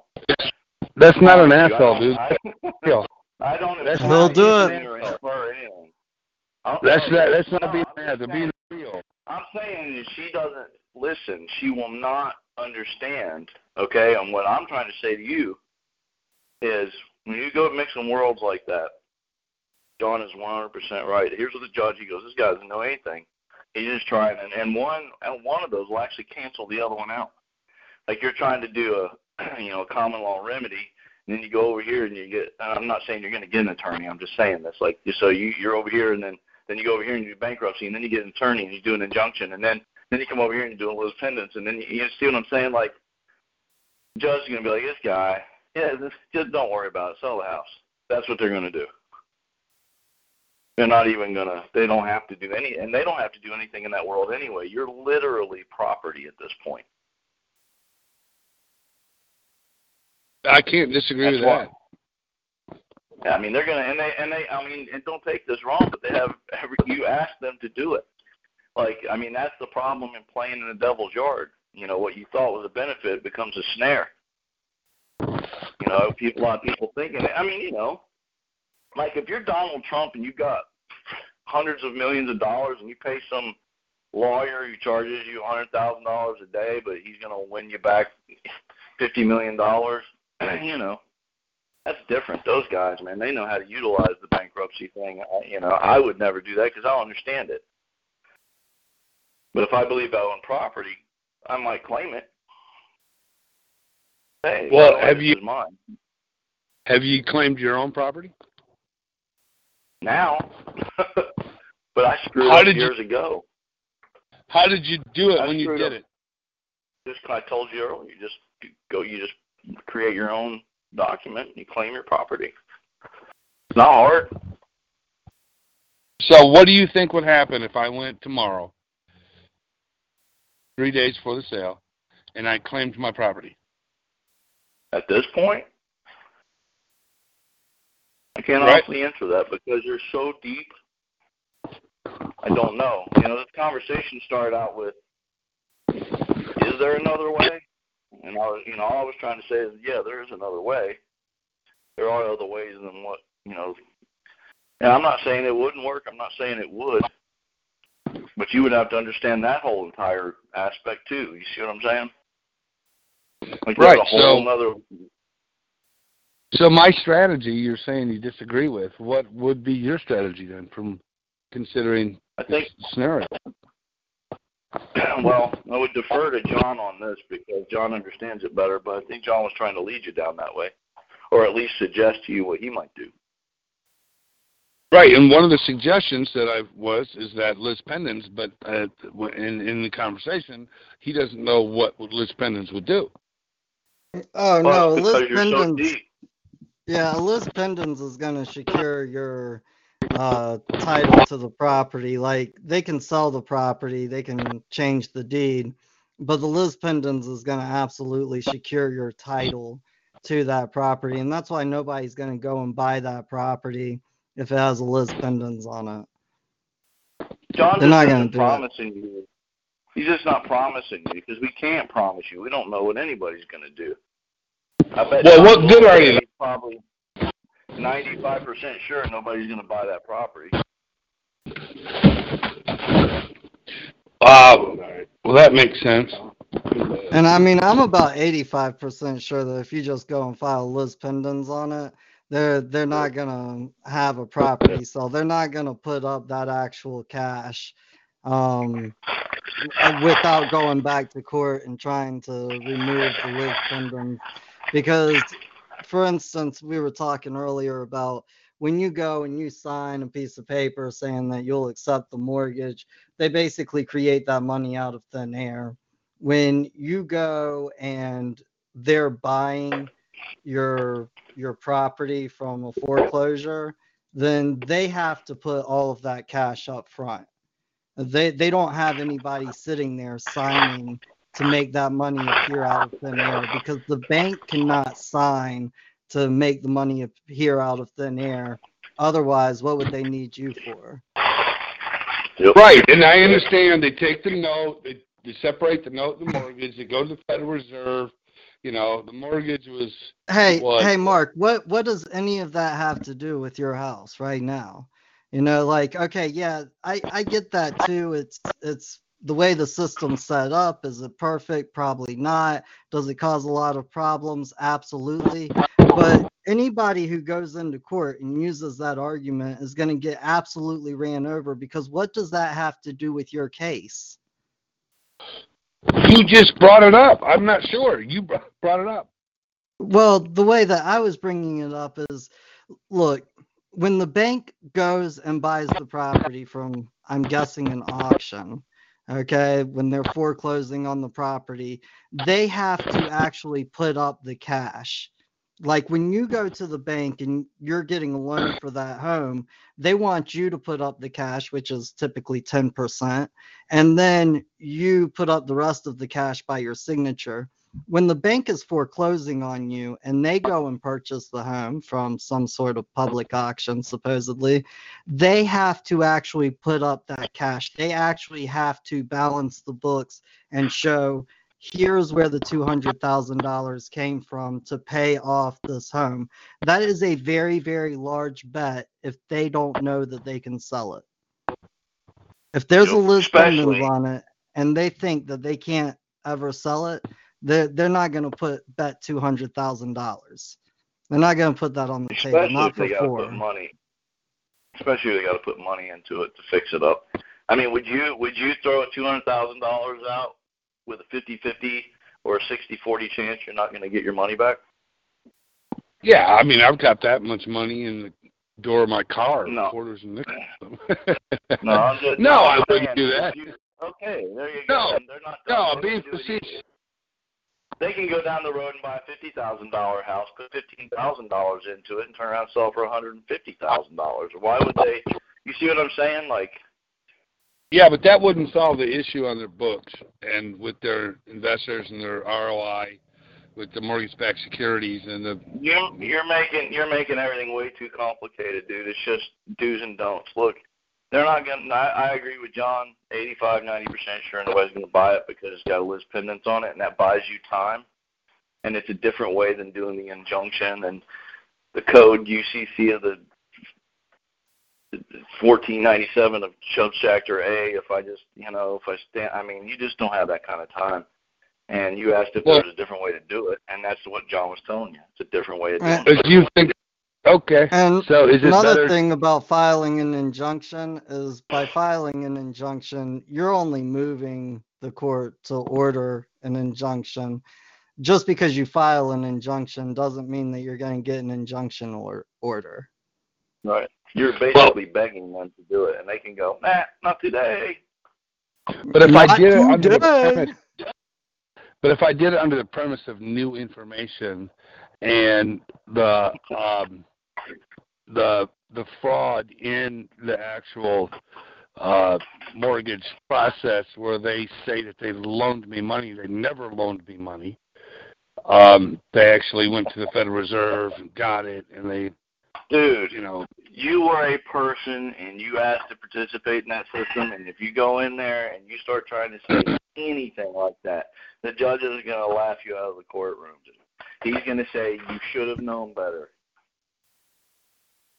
Why did you go in there?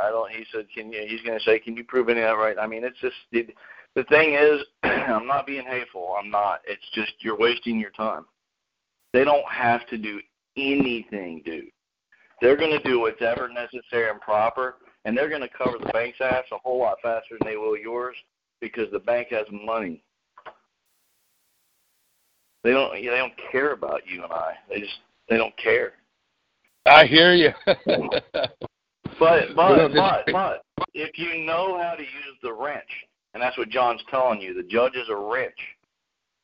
You in an injunction, in our belief, would be a waste of time. The wrench would be a 5/8, and you really need a 1/2 inch. Okay, so would you think it would be better to claim the deed, or to at this point, I think I agree with John. I'd do the list pendants and then get a new strategy, because that's going to, if nobody buys it, dude, nobody buys it. You're just going to be sitting in limbo. It gives you, hell, if it gives you 3 days, it gives you a week, something to get your mind together, to get your head wrapped around a different mindset, to get you in a different direction where you can start thinking about this in a different way. Remember at the beginning of the show, I said the problem is that the default position is they exist and have the power. It's not that they have the power. It's that you remember I said, though, at the beginning? Well, yeah. Okay. All right. We give them doing exactly that right now. When you're doing injunctions and bankruptcies and all this stuff, you're giving them the power. That's right. Okay, so let me say this. You're making an assumption in this process. All right? And in your description, and I'm not, it's just something to think about, is that the people that are going to buy this house, let's say it goes to sale, and people have done their due diligence, and I do something on Thursday or Friday before. If I file something, the people that buy it are probably not going to be aware of the fact that I filed the list pendants. Show up to the cell. Oh, yeah. Unless give them a copy. Okay, that means I'm going to have to be standing at the courthouse. Yeah, you want your property? You're going to have to go fight for it, man. Well, there's a small problem. There's a warrant out for my arrest. I'm not prone to go stand inside. Hey, you can. Here's what you could do. You could go get that thing and drive it right up to the bank and give them a copy of it. Yeah, I mean, what bank? Technically, because whoever foreclosure. Yeah, and I mean, because they are a party to the action that's going on right now, if you file list pendants, you gotta serve them with it. Yeah. They're gonna know, because they're a party of interest. Yeah. You're gonna make them aware the moment you do that. Right, but are they gonna tell the buyers that? Yeah, they have to get full disclosure. And don't you think the bank is getting ready to spend $200,000? You don't think that guy's going to say, hey, man, by the way, is there list pendants on this house? Like you said, you've done it 12 times. Like, they do it every day. I guarantee you they're going to ask that question. I would.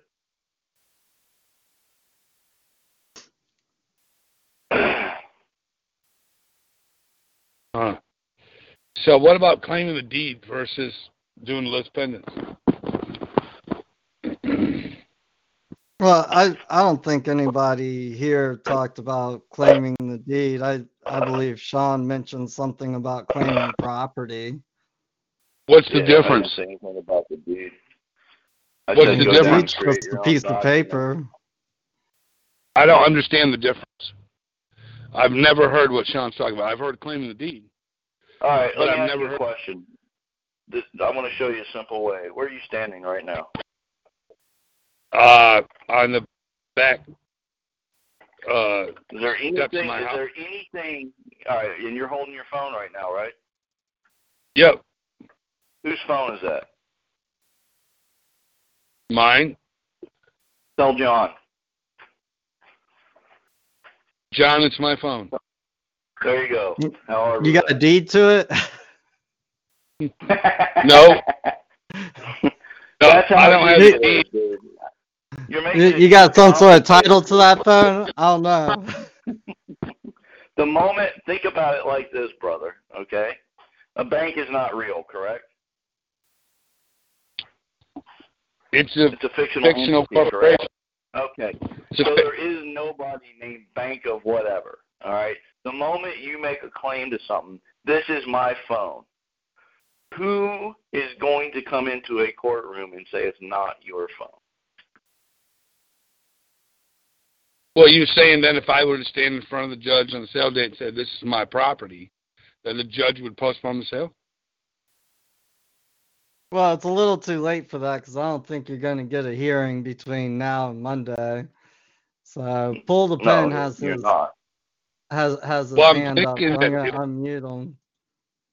this is what I'm thinking is that if I file, that they will postpone it in order to have a hearing. No, they're not. I can tell you that right now. And the reason they're not is because it's not theirs to do. If you did a claim and you wish for a hearing, that's your dude. You have to move in action, not them. They're not going to help you do anything. As a matter of fact, they're going to try to get rid of it. But if I file, John is saying, listen to the order we're saying. John's saying if you do the list pendants, it increases greatly. See, like 80 or 85 to 90% chance that nobody's going to buy it, which buys you time to claim the property as yours. okay, let's say I do that. Let's say I do the list pendants, all right, and then how do I claim it like you did? What's your advice? Well, I mean, without being facetious, like I just told you to do with the phone, the only difference is you put it on paper. You got to handle it in both worlds. So you're going to put it on paper that you own property, you own the property.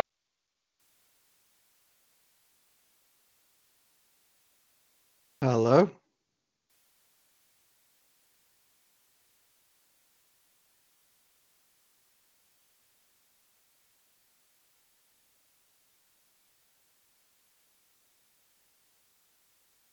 Hey man, they went dead, I guess.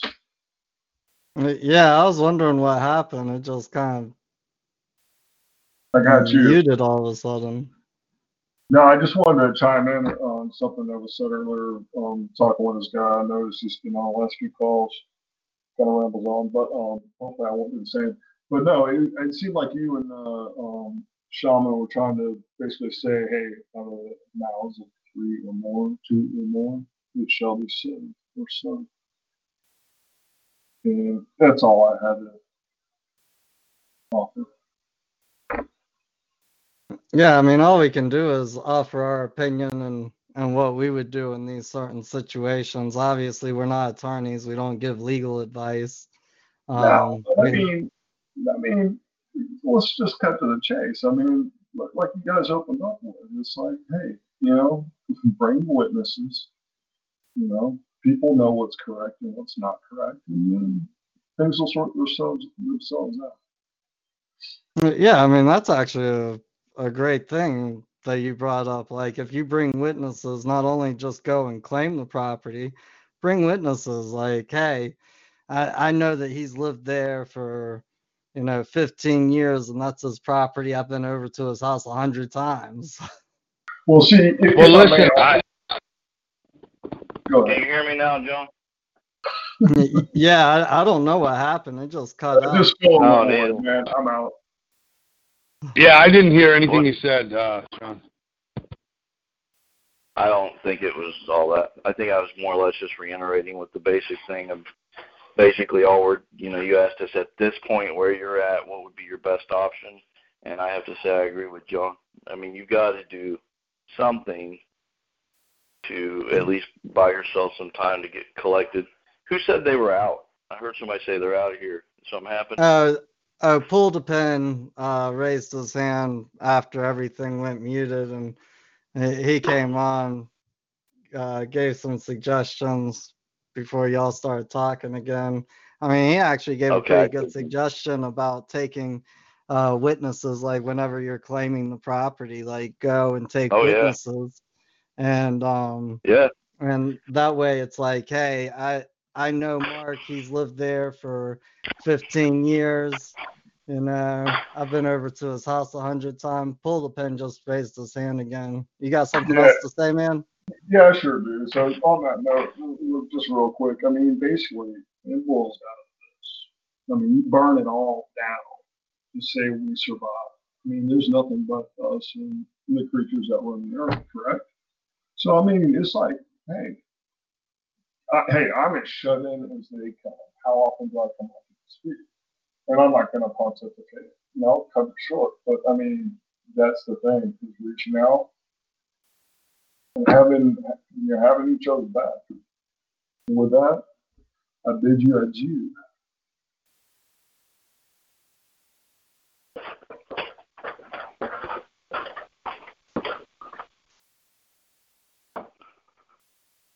That was you again? No, I'm still here. I think we lost Pull. Yeah, I mean, Mark keeps texting saying that he can't hear anything. He's on mute. I could understand what he was saying. I could hear him, but I could not understand him. Perhaps I've got a bad connection. It just sounds a little distant, man. Like, yeah. I don't know if you're on the microphone or not. But I'm on earphones with the computer, and I talk. Yeah, that's probably what it is. I talk under my breath and got a deep voice because of the family, blah, blah, blah. But sorry if I'm not coming in 5 by 5. Oh, it's all good. I mean, I can hear you a lot better now. Well, I'm actually trying to enunciate my speech. I'm putting on my radio show voice. But, nah, man, I mean, I guess regarding this gentleman and his, I guess, quest for his own space, land, soil, whatever you want to call it, I find myself in precarious predicaments right now, but yeah, I just want to be able to go up to another man and say, hey, do you no longer wish to occupy this land? Great, okay, here, I offer you this. He says, yeah, great, and reaches down and picks up the soil off what he claims to be his rightful property, puts it in my hand, I give him what he wants, and then we're happy. We smile, and I got people behind me who just saw what happened. And I just want to keep it like that. Yeah, I mean, that's the really easy way to keep it, is a fair and equal exchange of value. Hey, please enlighten me. How can I make it simpler? Because I wish to, because even that sounds kind of complicated. I just, hey, basically, I just want to be able to walk wherever the fuck I want without disturbing someone else's peace. Yeah. You don't wish for anybody to harass or molest you, and you don't wish to harass or molest anyone else. Molest. Interesting word. How many syllables is that? How many what? Sorry, man. I'm a knuckle dragger, so I'll just bow out again. All right, man. Well, thanks for coming out on the show. Yeah. Thanks for doing it.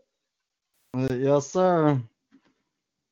It's markets in your mind, you're bleeding several different things in your head. I know you're aware of that, but it's like you've got to maybe use the word but less, because it kind of tends to pull you away from the possibilities of a solution. Yeah, but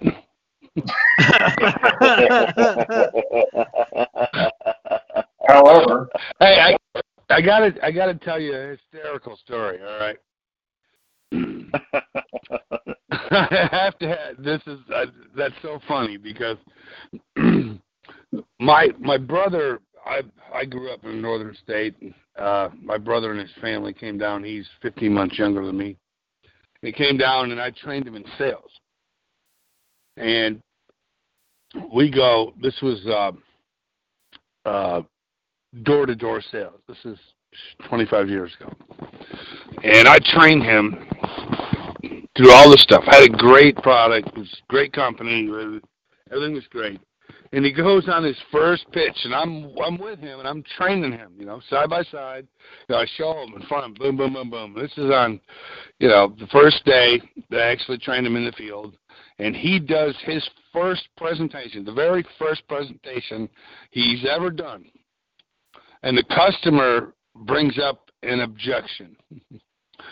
And my brother says, yeah, but, and I'm training him, and so that's so much a northern statement, yeah, but, and he's, when you're bringing them down to the funnel and the focal point, you got to make a decision, and I just busted out laughing. I could not stop or control it.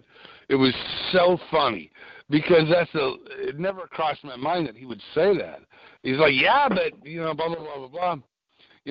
Dealing with objections. It's so funny. So I had to say, yeah, but.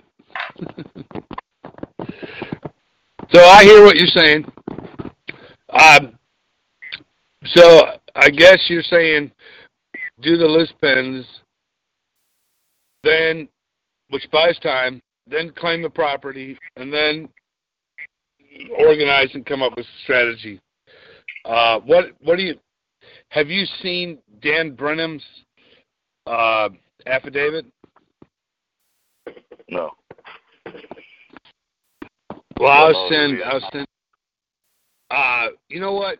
If you could, Sean, if JC could send me your info.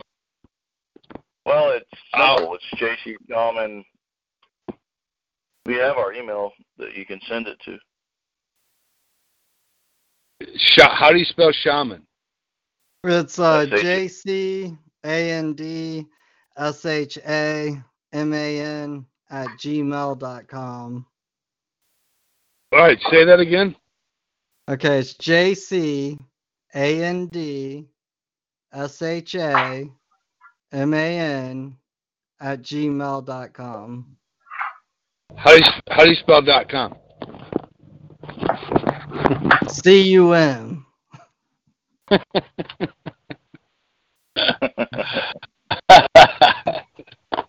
JC and Shaman at gmail.com. All right. I'll send you guys a copy. I'll send you a copy.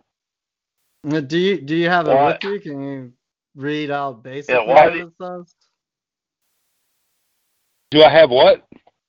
Do you have it on you that you can read it? I mean, what's the importance of an affidavit? No, I don't have it. I have about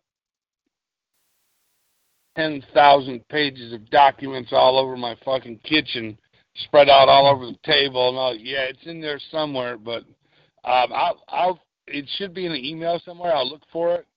And you guys could talk about something else, and I'll listen and try to look it up on email.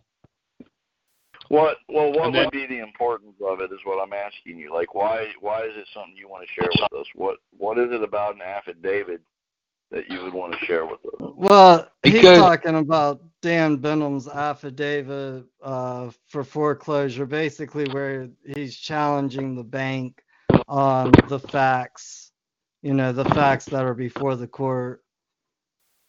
So, and it's kind of under the same premise that you were just talking about. Like if you create an affidavit or a declaration or whatever you want to call it, and you basically verify something to a court, then who's going to come in from the other side and say that it's not true? Well, But I I was just don't wondering know. what, I understand what those things are. I'm just wondering what this particular one held such great importance to him. I was just curious if basically if it was important enough for him to share. I just wanted Certainly. to kind of what I believe so. And it is this, is that the original mortgage company, when they do the mortgage, of course, they don't transfer any money. They take and create the money off of my name, my Social Security number. All right, and they present that to Federal Reserve, blah, blah, blah. But they sell that, all right, and they do not have ownership of the note and or the mortgage. And it is a security interest or instrument. And if they do anything in the Securities and Exchange Commissions under their jurisdiction, they have to file certain paperwork. Well, there's a B-10 claim form that anybody in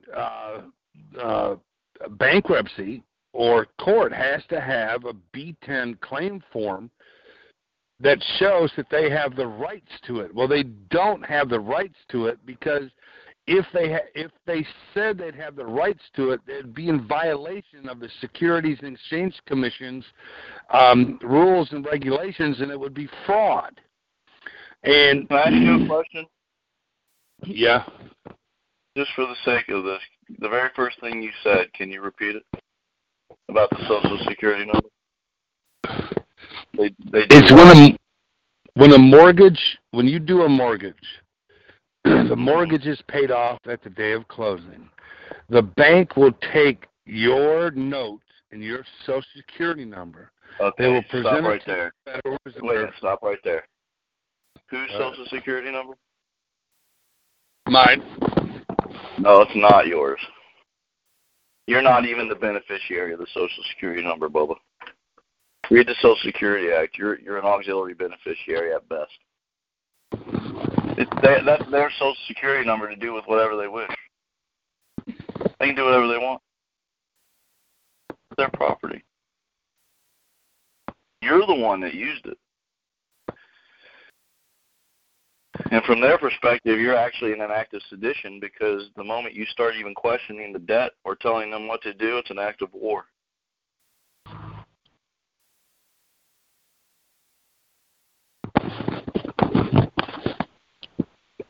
I know two people that have used this strategy and have had the banks eliminate their debt totally on their house. Wiped it away, zero. On the credit report, shows zero balance, paid in full, on time, every time, never late.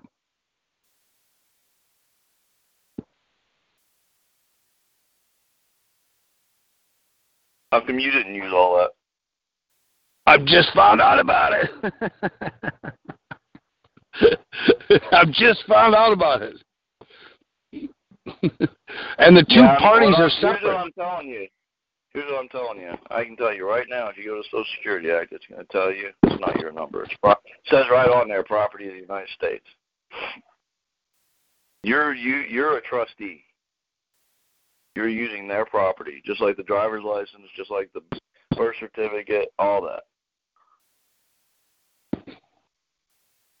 But they're in a contract, you have to have full disclosure on both sides.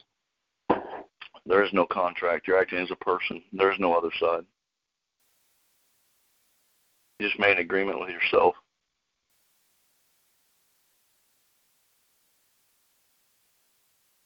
Sean, I must say that your understanding is substantially far superior to mine. Oh, dude, I'm not trying to be superior to anything. I'm just telling you it's just. I wasn't saying that you're. Oh, okay. Yeah, I hope you didn't think I'm not trying to be arrogant. I wasn't saying that at all. Hassle. Yeah, I wasn't saying that at all.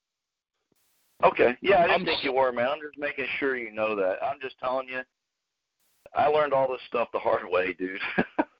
Like, I'm telling you, it's not ours. It's that birth certificate is an invitation to become a person. You leave the world of man and woman and become a person. That's what happens the moment we start you. Yep. Right. Person is corporation. Using their stuff. If you're using their stuff, brother, who's the trustee?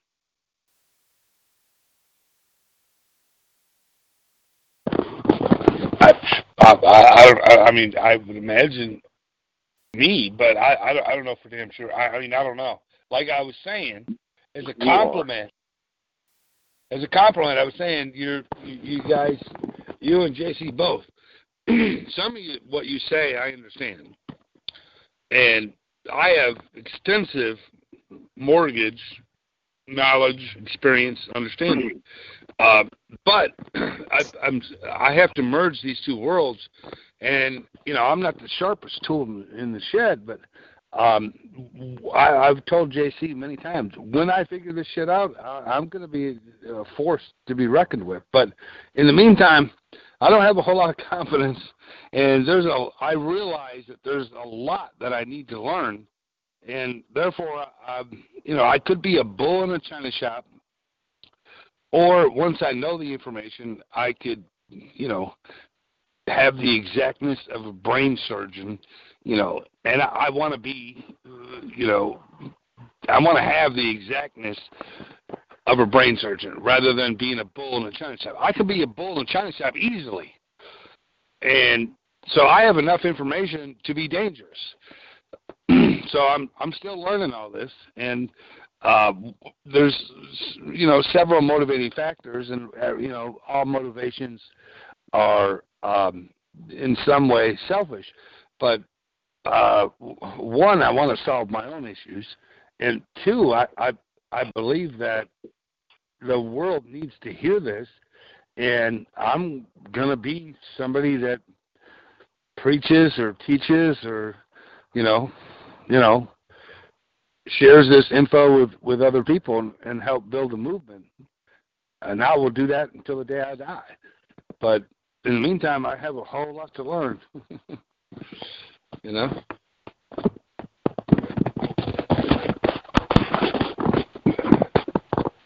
Yeah, well, I think just getting back to one of your points, I think that you were talking about learning how to mix these two worlds, and one of the things that we focus on quite extensively on this show is not to mix the worlds. You're either in law or you're in legal land, but typically you shouldn't mix the worlds too much. You shouldn't be playing with common law and then going and relying on some type of statutory code or case law interpretation, anything like that. Like, you got to decide which world you're going to swim in, which pool you're going to put your feet in.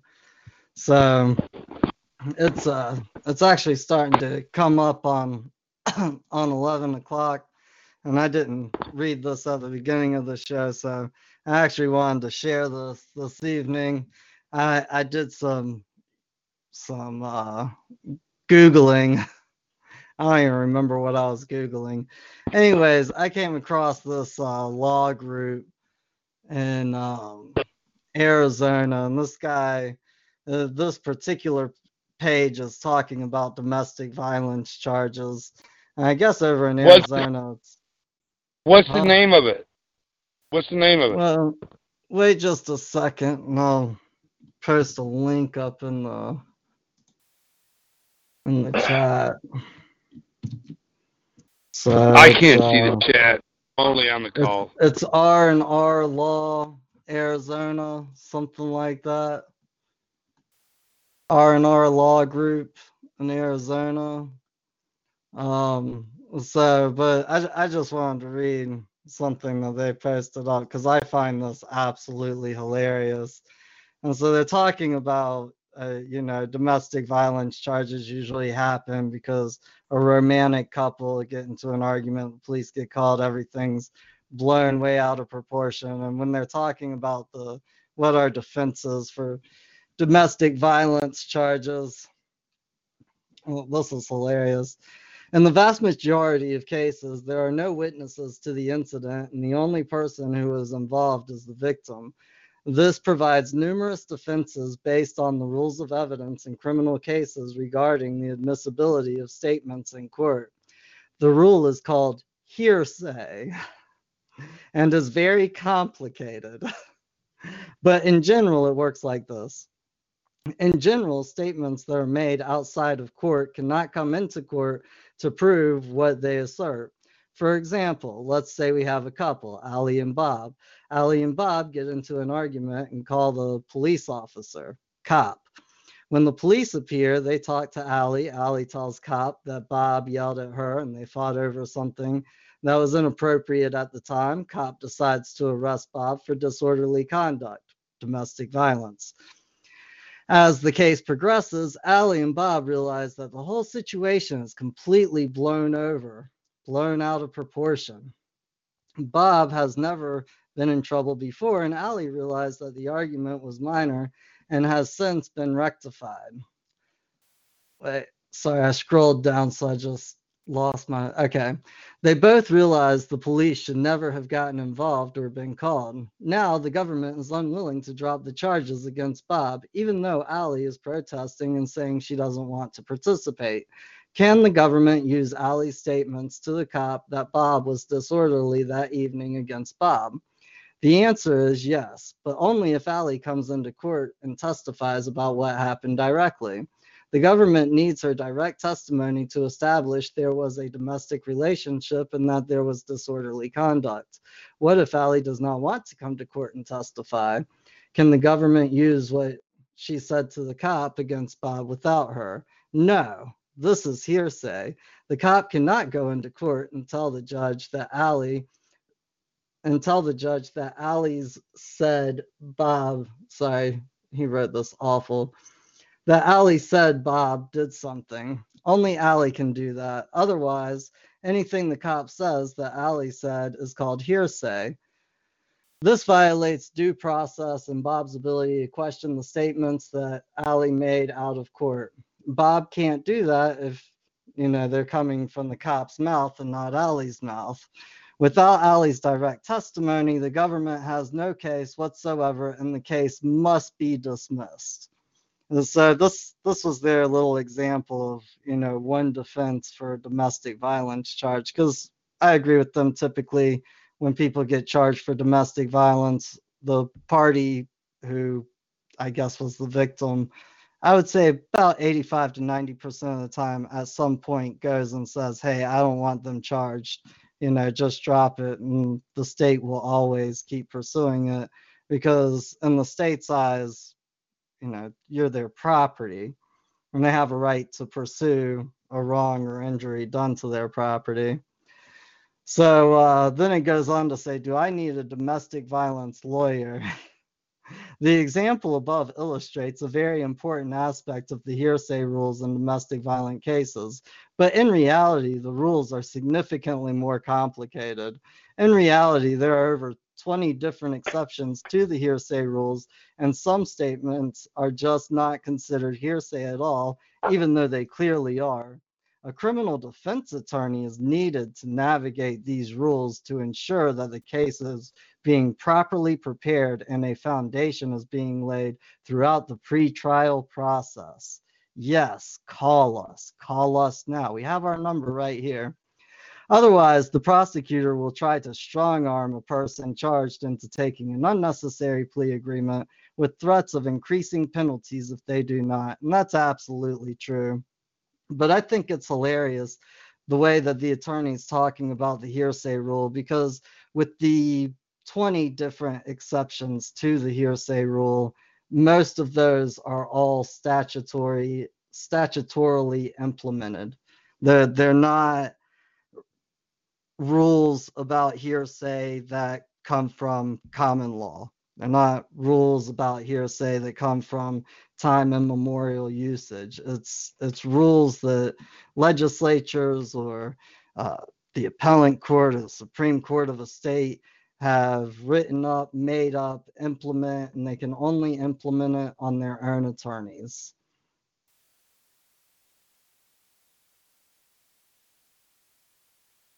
So,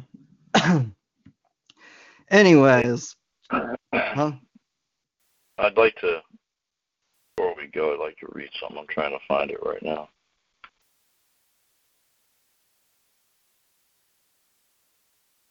So, just some food for thought. To the best of my knowledge, we will be back here next week. I guess that will be May the 8th. No.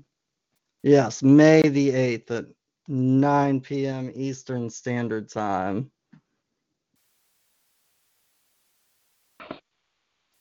Hey, while Sean's looking for that, I do have a question for you guys.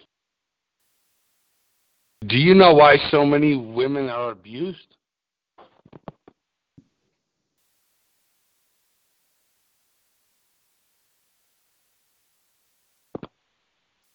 I'm not even going to give a response to that, man.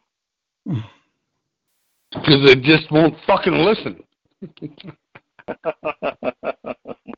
I knew there was a punchline coming. This is too long to read.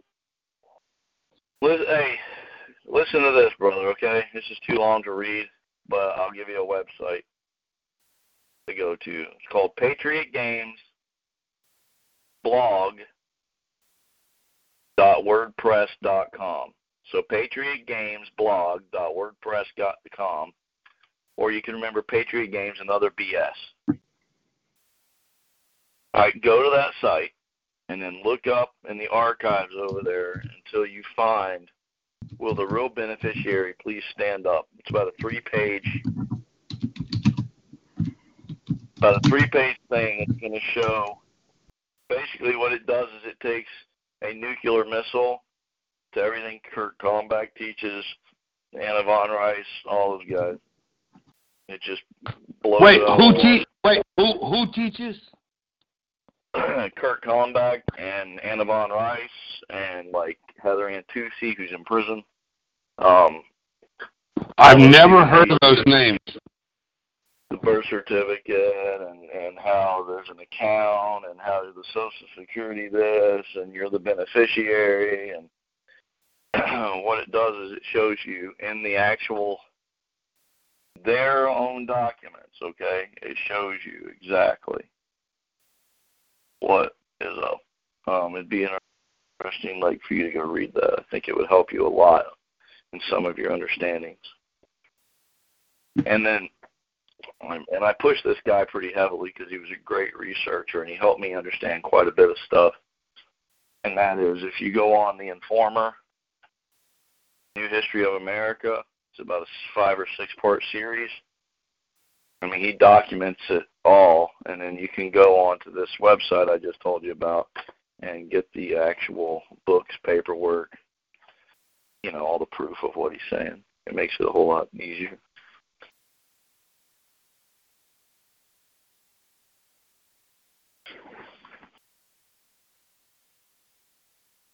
You there? Am I gone again? No, I hear you. All right. Just, I don't know if John can put that up. Well, you can't get to the chat board anyway. But I mean, you know. Yeah, I already put the link up on the chat. Thanks, I appreciate that. I mean, guys, there's a lot of misunderstanding about what's going on, and it's one of the reasons why, from my perspective, the best way not to deal with it is not to deal with it. It's just get the hell away from it. It's kryptonite. There's really no situation where you're going to, sooner or later, going to get their claws into you somehow. It's just not worth it. Hey, I have another scenario, guys. And there's a whole religious aspect that goes to that too. Another argument about that.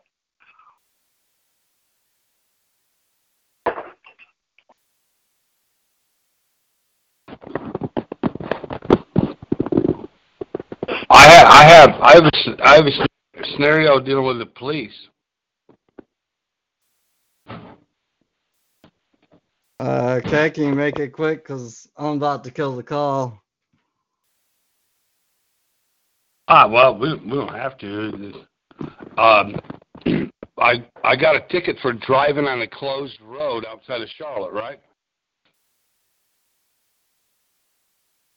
And Okay.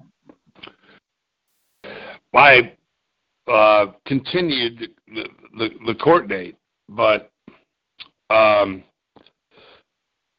it said no through traffic.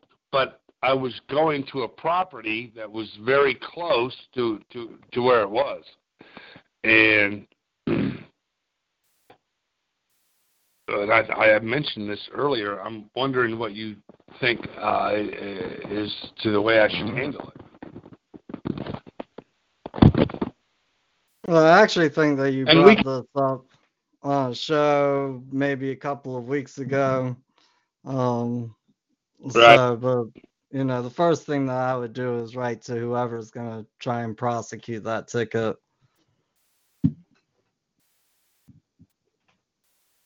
So tell them to kiss my ass. And you could do that, but I'd at least try and write to them and contact them. Anyways, thanks everybody for coming out this evening. We will be back next Wednesday, May the 8th. So hopefully everybody will come back out and have some more fun. So, yeah. Hey, thanks for all you do, man. Yep. Thanks, JC. Hey, JC, can I call? I'll call you tomorrow, dude. All right.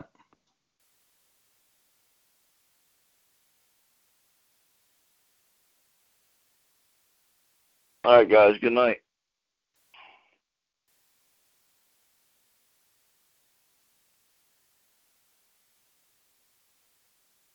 With Lucky Land Slots, you can get lucky just about anywhere. Dearly beloved, we are gathered here today to... Has anyone seen the bride and groom? Sorry, we're here. We were getting lucky in the limo and we lost track of time. No, Lucky Land Casino, with cash prizes that add up quicker than a guest registry. In that case, I pronounce you lucky. Play for free at LuckyLandSlots.com. Daily bonuses are waiting. No purchase necessary. Void where prohibited by law. 18+. Terms and conditions apply. See website for details.